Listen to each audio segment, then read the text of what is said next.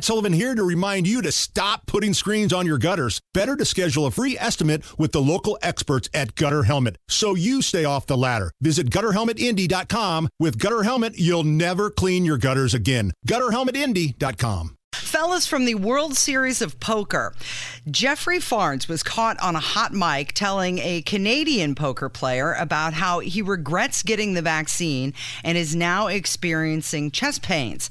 The Canadian said that he got the vaccine to enter the United States so he could play in the World Series of Poker. I wish I would have never got the vaccine.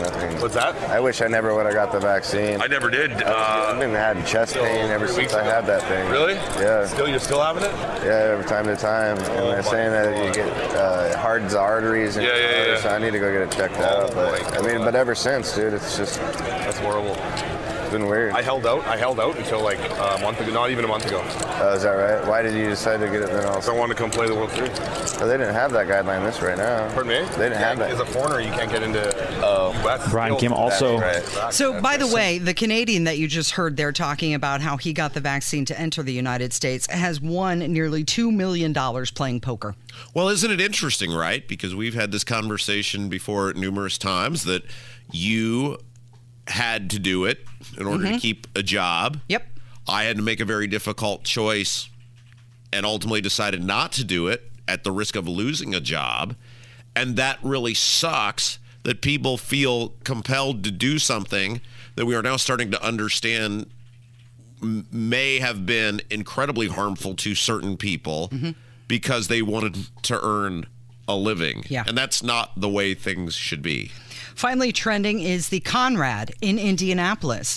Forbes Travel Guide has released their 23 star awards, and they named the Conrad as a recommended hotel in a list of almost 2,000 properties. The Conrad in Indianapolis was the only property in Indiana to receive that distinction. Are you a hotel snob?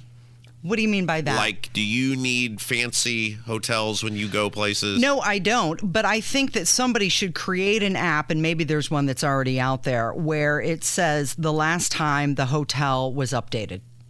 Oh, you mean like renovations, repairs, renovations, yes. whatever? Yeah, because that would determine maybe where I would go. Yeah. Not so much price. If all things being equal, if all the rooms are the same price, I want to go to the one that's been renovated recently. Okay, Casey, when we come back, we have two very important local topics. Yep. They're very fitting. I've made my choice. We're going to pair them together. Okay. We'll do them both. Okay. We're going to talk about weed. Okay. And we're going to talk about Diego. All right. Let's pair them together. All right. It's Kendall and Casey. It's 93 WIBC. Good morning.